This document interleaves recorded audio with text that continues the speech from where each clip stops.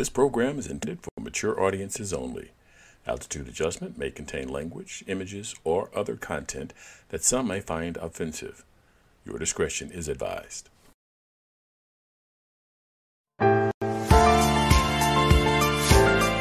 Welcome to Altitude Adjustment. Good afternoon, I'm Leon Davis, and you're listening to the Altitude Adjustment, the weekly, the twice-a-week podcast about people, politics, and professions. And I'm with my co-host, Warren Harper, today. We are missing one of our co-hosts, and they are out not doing well today. Leonard will be back with us as soon as he is able to. He was not able to make it with us today or tomorrow. So we apologize for that. All righty. We just hope our brother's okay. We do. Today's show is about paid athletes, and this is one of Leonard's favorite shows. He would have really wanted to do this one. So I know we're hoping he's get well soon. But again, thank you for joining us today, and we hope that we can bring you an excellent show today. Paid college athletes, and I've got a couple of places I can start. I would have liked to have had Leonard here because he is extremely passionate about this topic, and so what we'll have to do is once he's back on his feet and back joins us, we'll have to redo this topic. So there will be a part 2 to this. So he'll get an opportunity to share his thoughts and ideas. So let me start with you. Huh? Absolutely. So let's start with you. What is your thought on the paid college athlete? Well, I mean, I think it's past due. It was way past due. I mean, the idea that the colleges are making all this money off these athletes, and the athletes weren't able to get a dime was ridiculous. So I was all for them being able to make some money. Okay. So I've kind of in looking up, about the paid college athlete kind of stuff,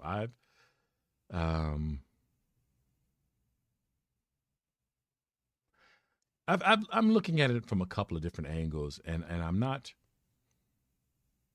don't think I've actually made up my mind yet as far as that goes. But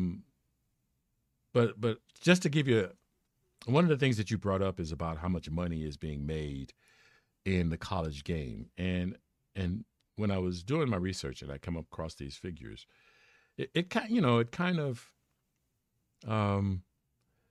made me look at the situation a little bit differently. So Michigan and Ohio State, Michigan had a football game against Ohio State.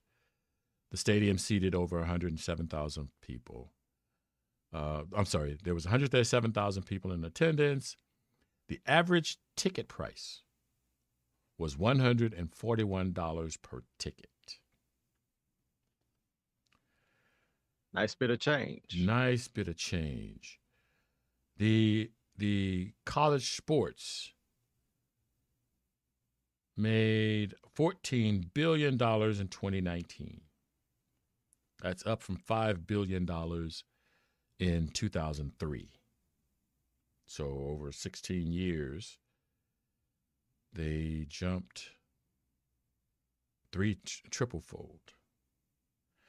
Now, that $14 billion did not include broadcasting rights or corporate sponsorships.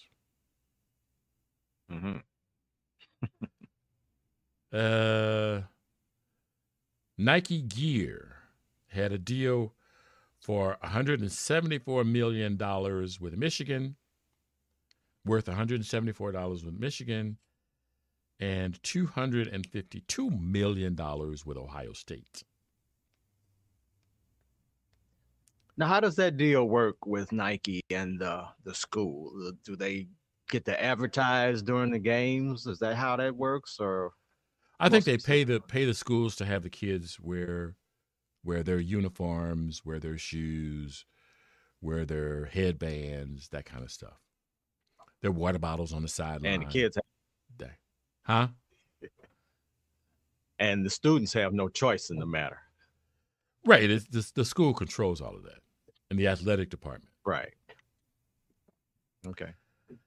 More than 100 Division I coaches.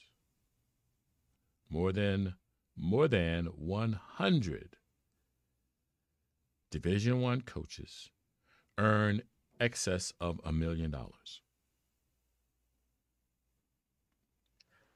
I did not know that.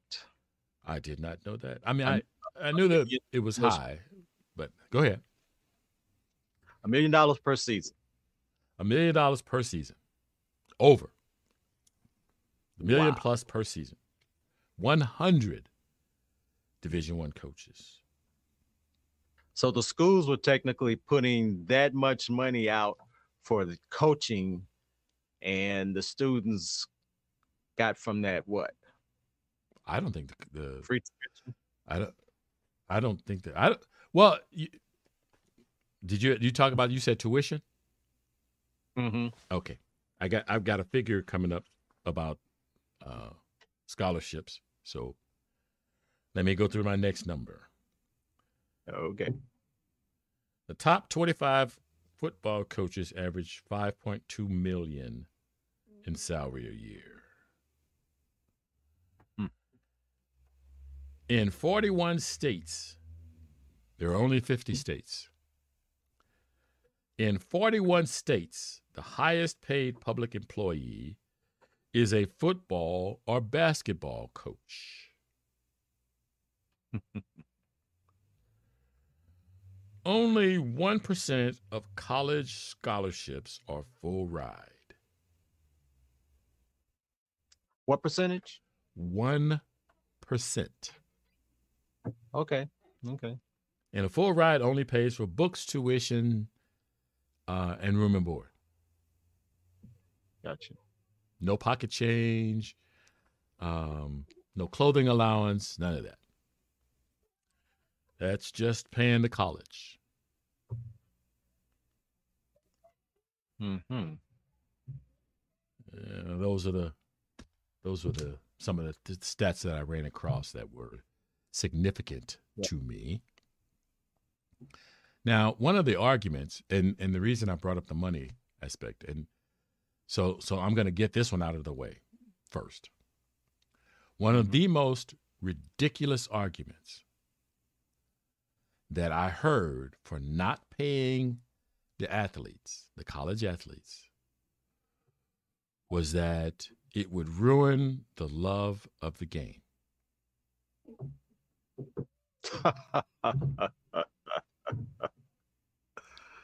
Yeah, right. The absolute most ridiculous argument.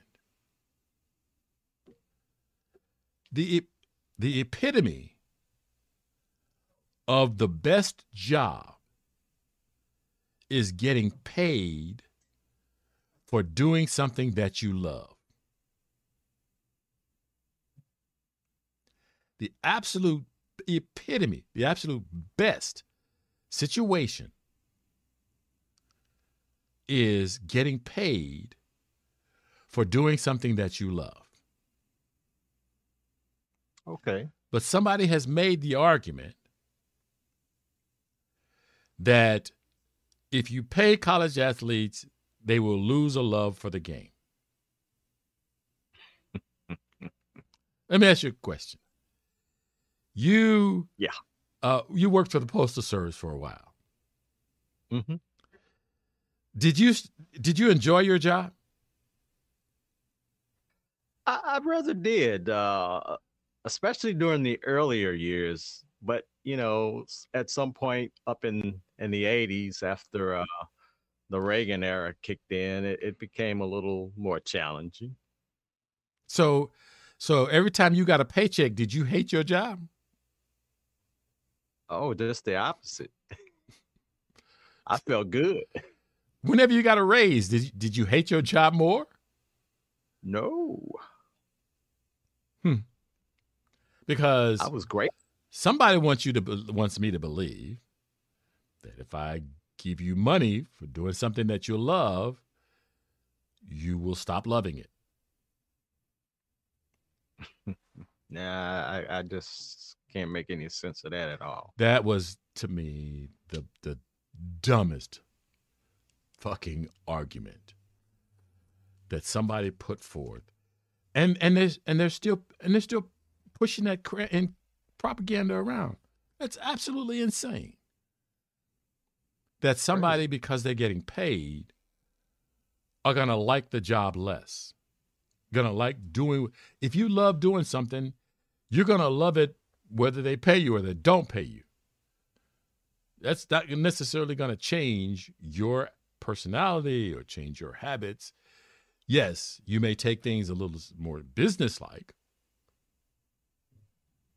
because now they've made it a business because they're paying you for it.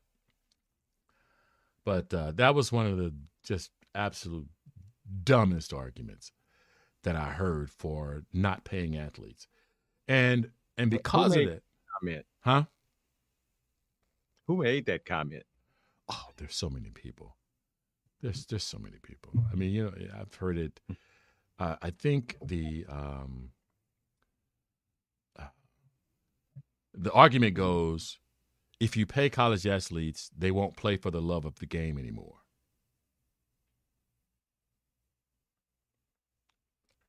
That's how the argument goes. That's how the ignorance of the argument is. If I start to pay them, they will not be playing for the love of the game. There are kids. Did Jordan have love for the game? I believe he did. Did Magic Johnson have love for the game? I believe he did. Do any of the great players that you know of that made money have love for the game? My belief is that they did. Now, with that being said, I do believe that there are people who play for money. For sure. I do believe that there are people who play purely for the money. They have the talents and the skills to play the position, to play the sport. But they're not in the sport because they love playing the sport. They're in the sport because they know it is a high-paying job. It's like any other job. There are a lot of people. Any other job. There are a lot of people in jobs because the pay is good. And so they participate in that job for the pay. But that doesn't make them any less capable or able at their job.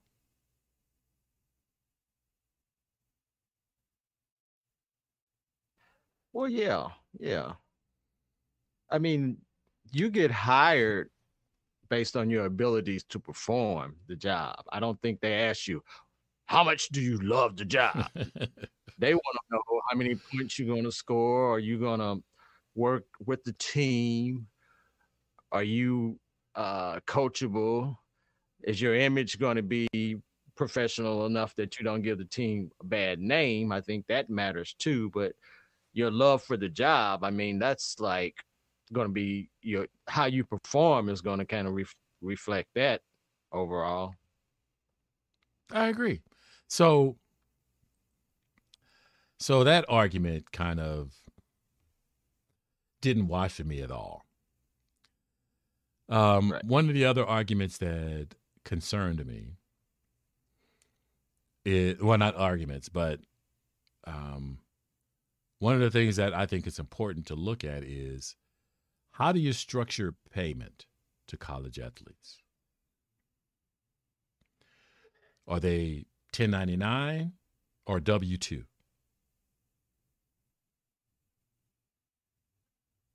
Well, now my understanding is that the schools aren't able to pay them directly anyway. So I think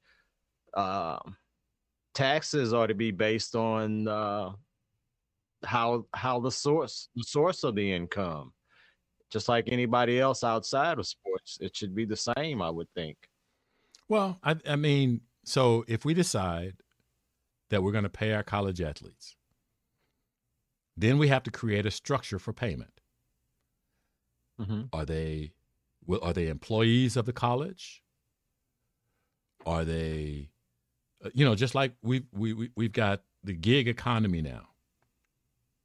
Right. So we're trying to settle whether Lyft drivers and Uber drivers are employees or private contractors. So I see that argument, or I see that situation coming to the collegiate level if they decide to start paying players. Well, yeah. If they start to pay players directly, which they aren't now, correct?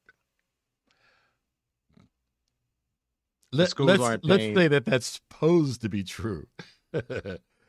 Let's say that's supposed to be true. Technically, from what I read, the school, they're not getting directly paid. They're not collecting a check. Right. Right. So when they do pay them directly, I think it's going to be based on how it's handled from the source. It's going to look at how the schools are being taxed or whatever on that income, and it's going to reflect athletes have to. Well, if they're private, if they're independent contractors, right. So here's a situation.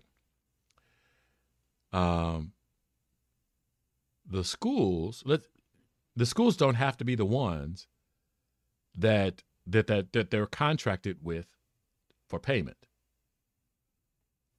The bigger money is distribution rights. So networks may become the actual employers.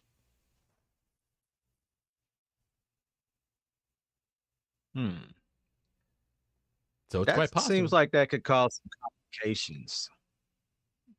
Absolutely, I agree. What complications do you see? You're bringing in outside sources into the mix with all this money, and they're going to have to figure out how to structure that, because it could get kind of tricky. Well, they're already doing that. There's already that problem. You've got sponsors coming into the locker room. Okay. You've got interviews that go on in the locker room, not because of the schools, not just because of the schools, but because of the networks. They want greater access to the athletes. So the reason that those guys, they've run up and down the court, or they've been up and down the field, shoving and pushing and slamming into 300-pound opponents. Now, when they just want to get a shower and go chill for a little bit, they have to dress properly in the locker room, and they have to do interviews. Okay. So you've got all of those outside influences already in place, already imposing their influence in ways that impact the athlete themselves. Sure. I see what you're saying, which kind of pushes supports the point that if they have to do all of this, I think they should be compensated, because that's, are they going to school for interviews? Is who's responsible for their time? I mean, at some point you should be compensated for your time if you're giving all of this up just for that little scholarship that they're giving you. Sure. So as I mentioned before, I'm still on the fence, and I understand the argument. That all of this money is floating around them and they're not getting any, and they're the source. Without the players on the court, it doesn't matter about the college. It doesn't matter about TV rights because there's nothing to broadcast. It doesn't matter about Nike because there's nobody to push their shoes or their headbands. So the center of all of this universe, the absolute center of the universe of college athletics is the athlete. And they're the only one not making a dime off of it. Now, you could say That's true. these college athletes are getting scholarships. But we just said 1% of scholarships are full rides. So that means that these college students have to come out of money out. The parents have to come up with money out of their pocket. And NCAA rules don't allow them to get money from any other source to offset the costs of going to school, to make money for the school, for the network, for the corporations.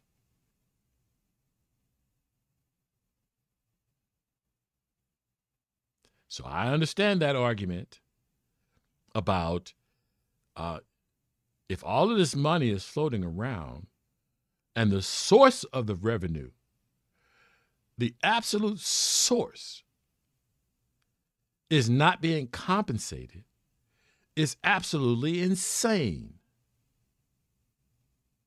Yeah. But that's how they built the It's system. almost like, Huh? it's almost like slavery. Okay. So Warren, the Warren on this slavery kick, we had a conversation before we started the show. So I think the slavery thing is just on his mind. We'll do another show about the slavery thing. But I understand what you're saying, Warren. Did you bring up slavery in that other conversation? Did I didn't. Well, okay, I did bring it up. Okay, that's what. In the context, but in the context of that conversation, I thought it was okay. In the context of this conversation, I think it's a little progressive. Let's put it that way. Well, that's I was looking at the first conversation. I thought there was a little pushing the limits. Fair enough. I don't want to get off into that other conversation. We'll do that another time. Right. So yeah, I can see where the idea that that the source of all of this income, that's being generated, should be compensated for creating this market. They created the market. They created the demand. They create the demand for the product. Mm-hmm. You don't have any Michael Jordans. You don't have any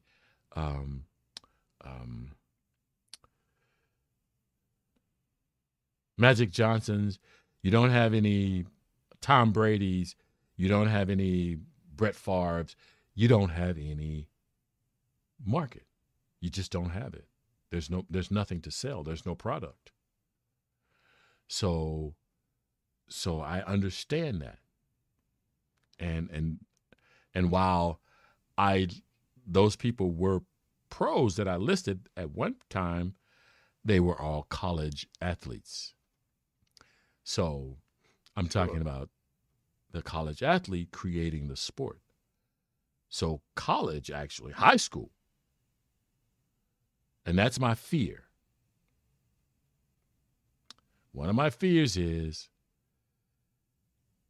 somebody makes the connection between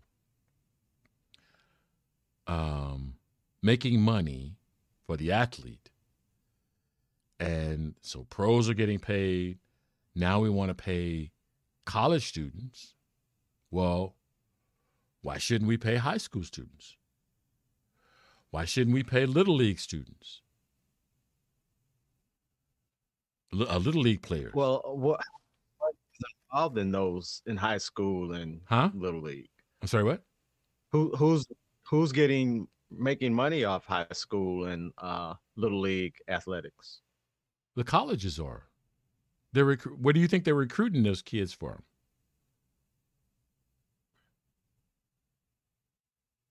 Well, they don't make money off of them when they're still in high school, Oh, really? do they? Absolutely. Do I believe they do. the colleges are getting paid off the students' high school performance? So your program, you're looking at your program, and you're looking 5 years down the road. All of the people that you have in your current class will be gone in 5 years. Sure. So you're thinking that these colleges are going, we'll just wait for 5 years to see what bubbles up to the top, and then we'll go after these kids. It's not that they're sending scouts to high school games to talk to these kids. It's not that they're leaking the information, that they're looking at this high school kid in hopes of influencing that high school kid to come to their campus. Well, yeah, I understand that, but that's kind of stretching it, I think. You may think it's stretching it. I tend to think that a system built on commodification has no limits. Everything is being commodified.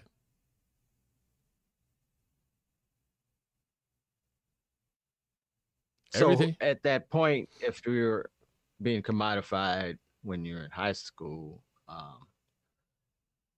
who should get compensated? There, see, that's where we are. That's what I'm saying. If we start paying college students, we will work out a compensation structure. Right? If we decide to pay college students, we will eventually work out a compensation structure on how to pay, who pays them, how much they get paid, when do they get paid. All of that will be worked out. And then the checks will start to flow. Right? Yeah. I mean, that's if you work out a system, but how close are we to actually creating a system to pay all these college athletes? I'm under the belief right that I'm under the belief that the first time it was mentioned, somebody had in mind a way to pay college students. Okay.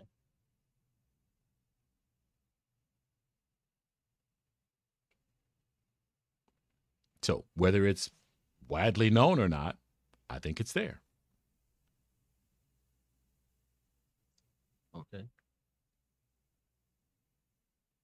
So do you think that, say, a high school basketball star has great potential, scouts are looking at him, he gets to the point of graduation, he doesn't go to college, he goes to college, but he doesn't play sports. Do you think he still should have been compensated in high school just because folks were looking at him?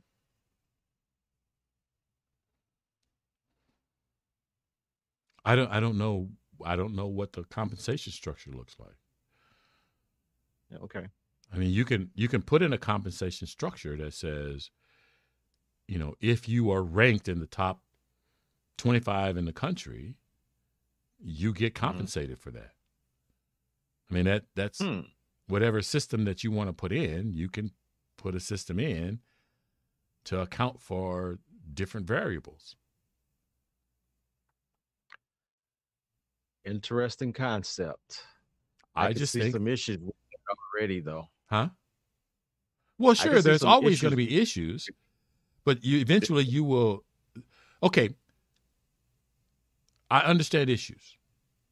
So before we had the bowl system, we just picked the national champion.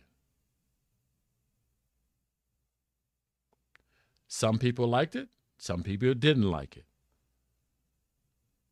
So to address those people that didn't like it, we started the bowl system. Okay. There are complications with that. Some people liked it. Some people didn't like it. So what did we do then? So what did they do then? Playoffs. They introduced a playoff. Now, did any of the issues go away?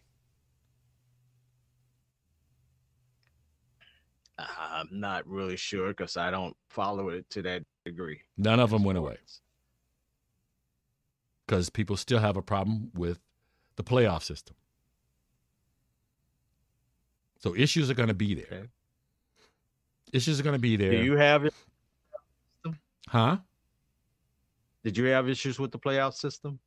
I never thought we should have gotten to a playoff system. It's college You like football. the bowl system? I didn't like the bowl system either. I didn't care for the bowl system either. Because it was all about money.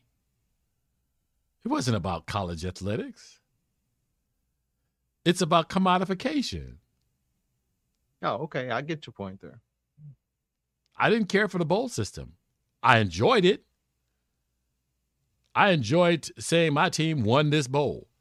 But what did they do with the bowl system? First, they started out with these big bowls.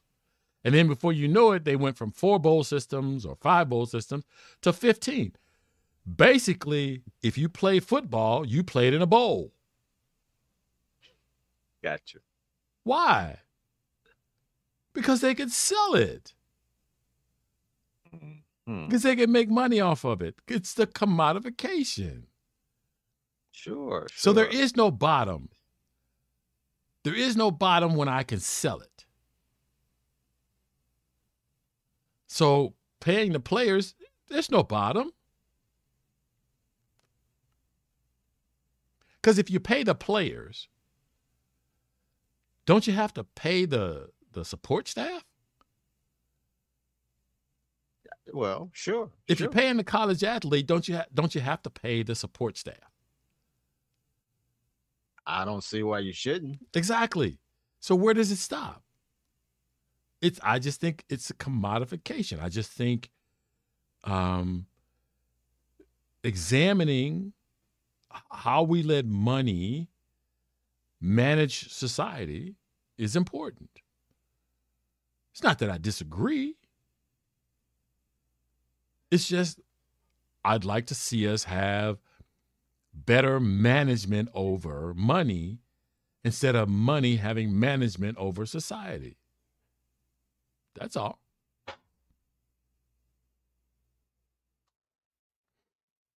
Yeah, I understand what you're saying.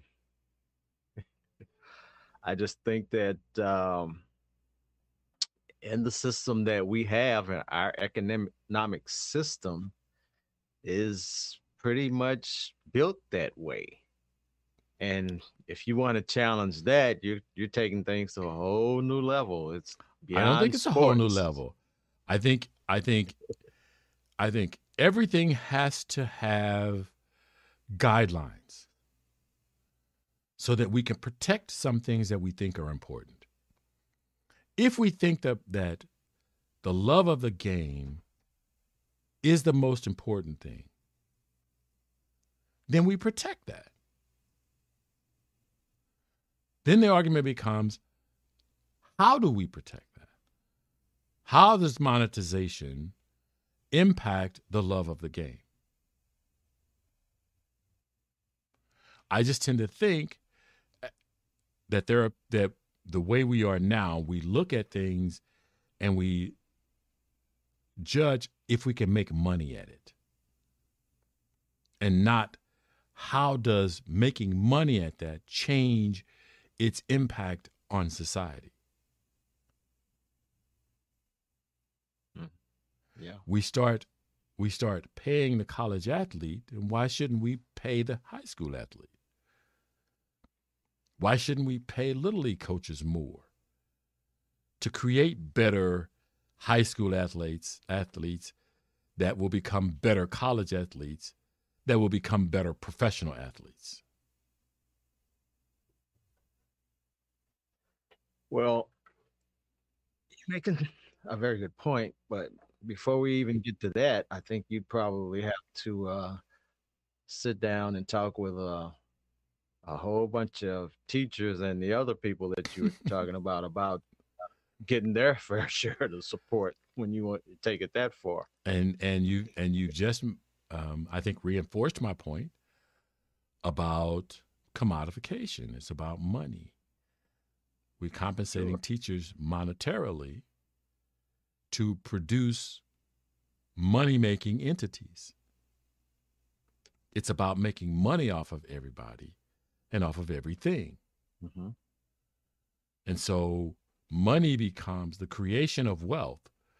The creation of money becomes the central focus rather than the health and well-being of the society as a whole. And I don't disagree with the free market, a free market system. I just don't think a free market system is an unregulated system. And there are people that think a free market system is completely unregulated. Because any system that is in place, I think, has pros and cons.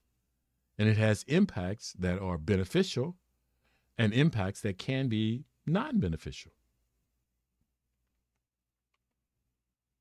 I don't see college football players and basketball players and hockey and tennis and rugby and rowing. I don't see them as a commodity. I see them as citizens of our great nation. And how is that we best implement and provide for them and to have them be productive members of and to help us be a better society. Is money the only way to do that? It is, I think, is one motivating factor, but I think it has become too dominant.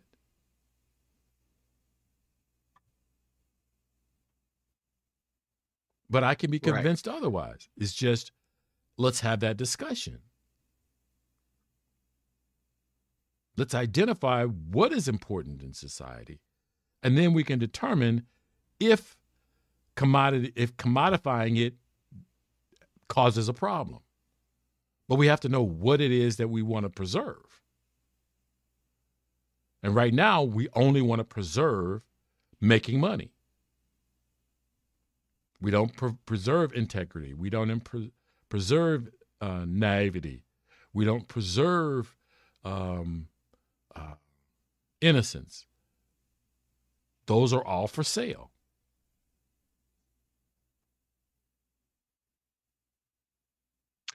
So, free market system.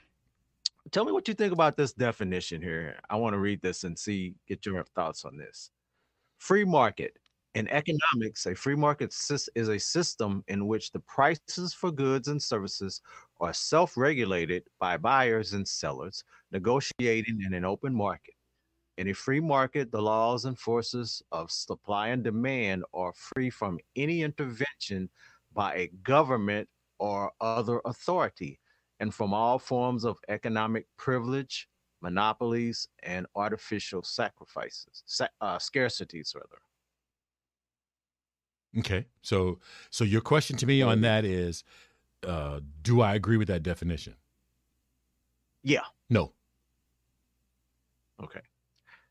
I think you can have a free market system with a set of guidelines.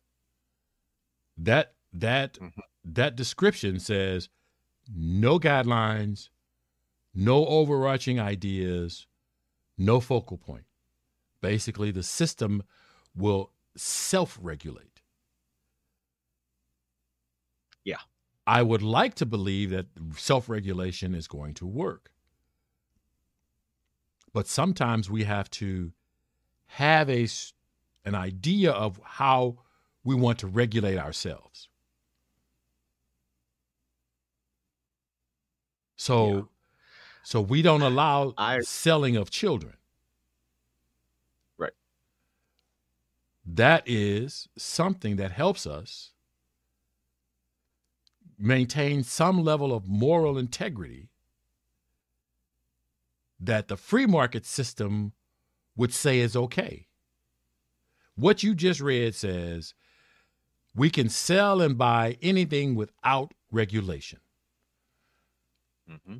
So if I want to sell my child and there is someone that wants to buy my child,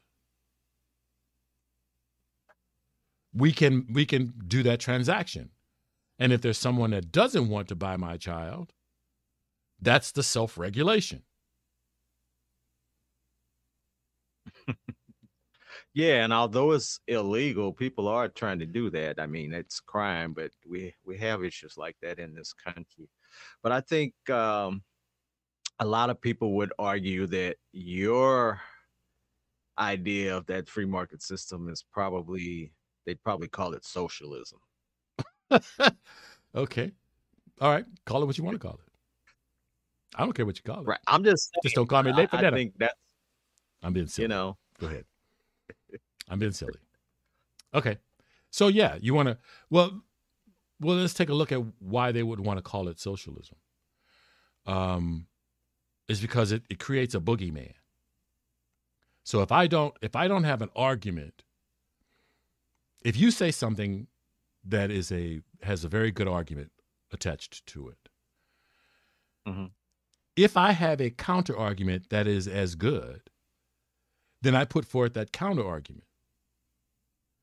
If I don't have a counter argument, then I make your argument a boogeyman, and that levels it. So I can call it socialism, and then we'll spend some time arguing what is socialism versus what we were talking about in the first place. Sure. So, and that's what they do. Well, yes. There are people who argue facts, and there are people who argue emotions.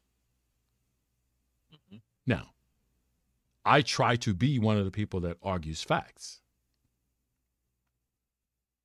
So if I call it socialism, it's because because I can factually define it as socialism.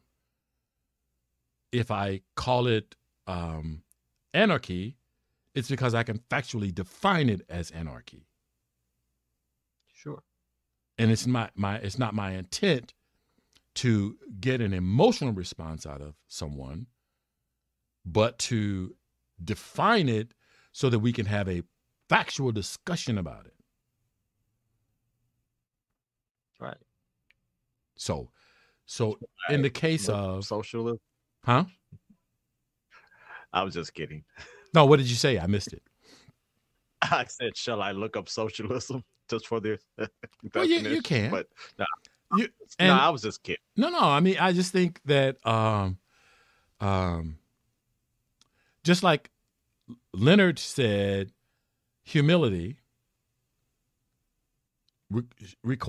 he believes humility requires truthfulness. We looked it up. We looked up in the dictionary the definition of humility, and it did not include honesty. Mm-hmm. After further examination, I believe honesty is a key component to humility. And I disagree. Think we agreed on that. Huh? I think we all agreed on that. Right. And so I disagree with the current definition. Now, in order for my acceptance, just because I've accepted that the current definition is insufficient, doesn't make it so. It requires more people to accept my definition for it to become a societal standard. Once it becomes a societal standard, then it's easier for us to have a conversation so that when I say, when I talk about someone's humility, we know that person's behavior includes honesty because it's a part of the definition. So the definition of socialism may not be fully formed, but we'll accept it until we find a better solution, until we find a better description. And then once we find a better subscription, then we update that. Yeah. So I think the problem right now is the boogeyman, because I don't think it'd be easy even having conversation about it right now. I agree with you. So there are a lot of people that throw up more boogeymen than throw up facts or throw up logical reasoning. I agree with you there 100%. And then,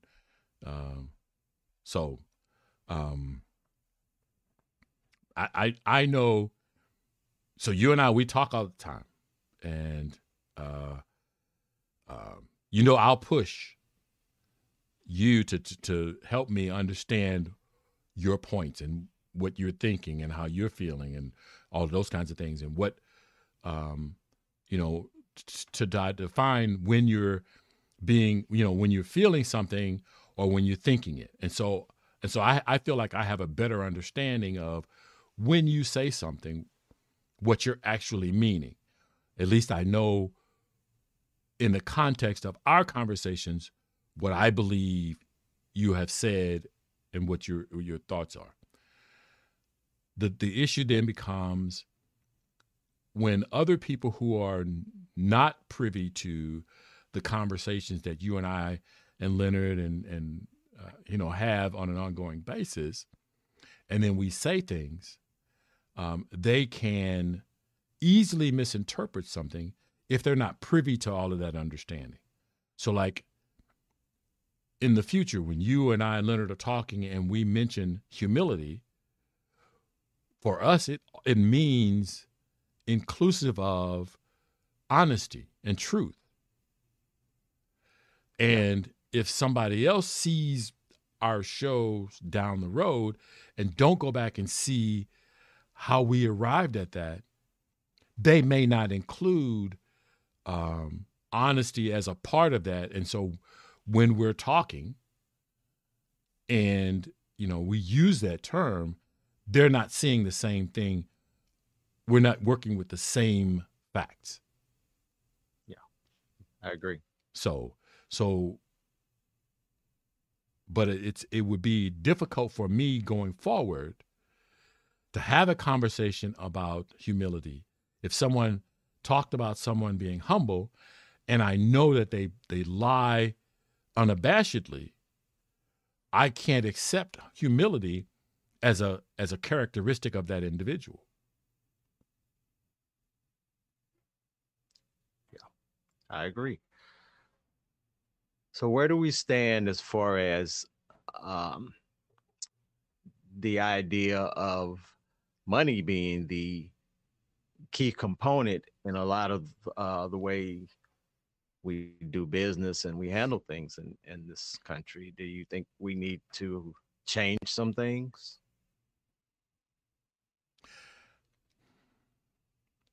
Okay.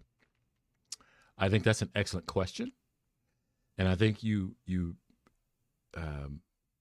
made specific deliberation to ask that question as succinctly as you possibly could, and I appreciate that. I don't think the acquisition of wealth is a bad thing in and of itself. Sure, I agree. I don't think that the free market system is a bad system. I do think that if you leave anything unregulated, if you leave anything without a direction, it will go at the whim of the people operating the system. So people with bad intentions can steer a good intended action in a bad way. So the acquisition of wealth the earning of income or of wealth in and of itself is not a bad thing. If you use unethical and immoral mechanisms to achieve that wealth, then the wealth itself becomes poison of that. If I get my money by sticking a pistol in a cashier's face and taking the money, that is an immoral and unethical way to achieve financial independence. If I work at a job, do a fair day, and it's a legally accepted job, and I do my work in a fair and ethical way, that is an ethical form of wealth generation and creation. I don't have a problem with students making money. The difficulty that I have is that we don't tend to try to make, so so giving money to students is unethical. I think that that's wrong. I think that the NCAA, in its ability to try to control or manage the system,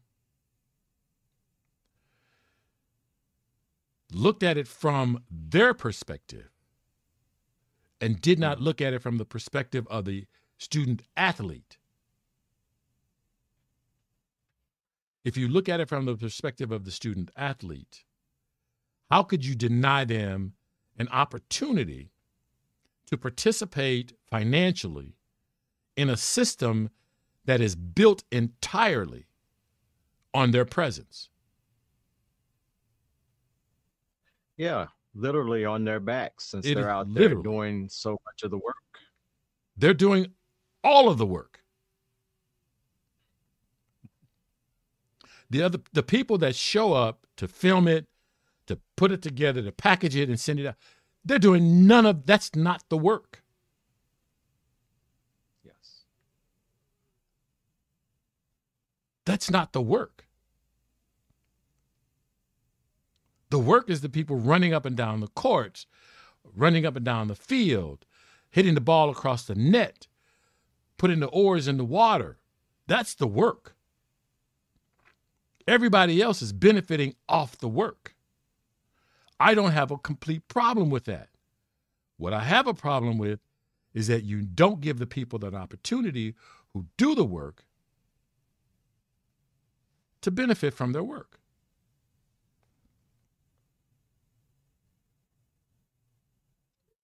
So have you thought of giving much thought of feasible form of compensation for athletes at all? Oh, that gave me a headache. That gave me a headache. I'm sitting there thinking about it. Okay, so the question I asked you earlier was, are they W-2 or 1099?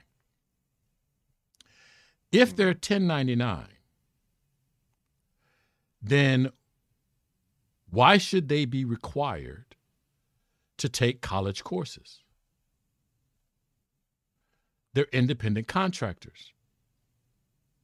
Right. They're independent contractors. So you can't put upon them the idea that they have to complete a college course. You can say, you could talk about their training. It's because it's related to the job. To throw in college courses is just a way for you to get money back out of them. Interesting. So under that type of system, you would technically open up the sports system to non-college students.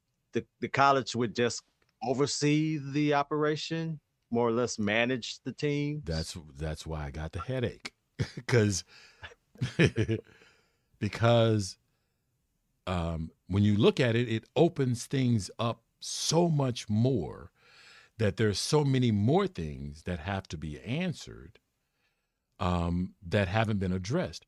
Now, keep in mind, I'm just one person.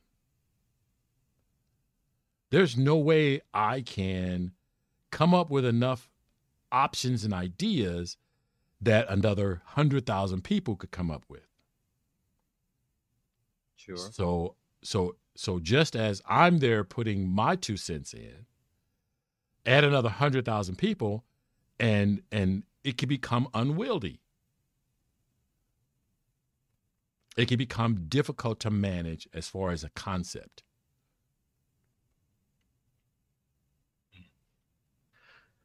Yeah. Well, I've often thought about why it's required, literally required, maybe not practically, but literally required for a professional athlete to go through college.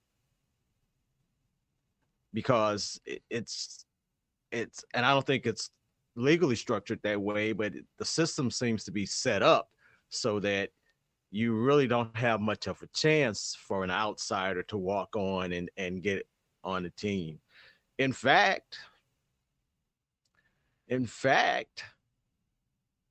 does a college team have to have students to play on the team? It's just a sport. Since so much money is involved in the whole thing, just recruit people to play. It's not about college, really. It's not about learning. Or is it? Maybe I'm seeing it wrong. I just think you're a savant. I think your talents are being wasted with the when you was with the when you was with the mail carrier service. I think you should have been in a think tank somewhere, because those are absolutely dead on good questions. Dead on. Yeah, I mean, we're talking about a sport, and we're talking about a college education, which should not be linked to sports, in my opinion. I mean, should a sport require college education? I don't see the practicality in that. That's man, you have just opened up another can of worms. I mean, technically speaking, if professional sports wanted its players to be educated, they could create their own education system, teach them what they feel they need to learn, totally outside of college. They have the money, they have the resources, because everybody's not college material. Wouldn't you agree? You preaching to the choir, brother. Sit them aside, assess them, see what they really need to learn. Teach them what they need, not run them through college, because everybody, I didn't go to college. I decided I'm not going to waste my parents' money. I figured out I wouldn't succeed. I'm not going to even try to do this. I found another route. I followed my father's footsteps, went to the military. I came to the conclusion I didn't want to do 20 years of that, so I got out, got me a good government job, just like my father did. Nowadays, that path might be a little bit different, but I had the opportunity. It was open during that time. So I'm just seeing this whole thing set up totally different, totally wrong, I agree with you. There is more than one way to set the system up to be fair to all of the parties involved. Yeah. I agree.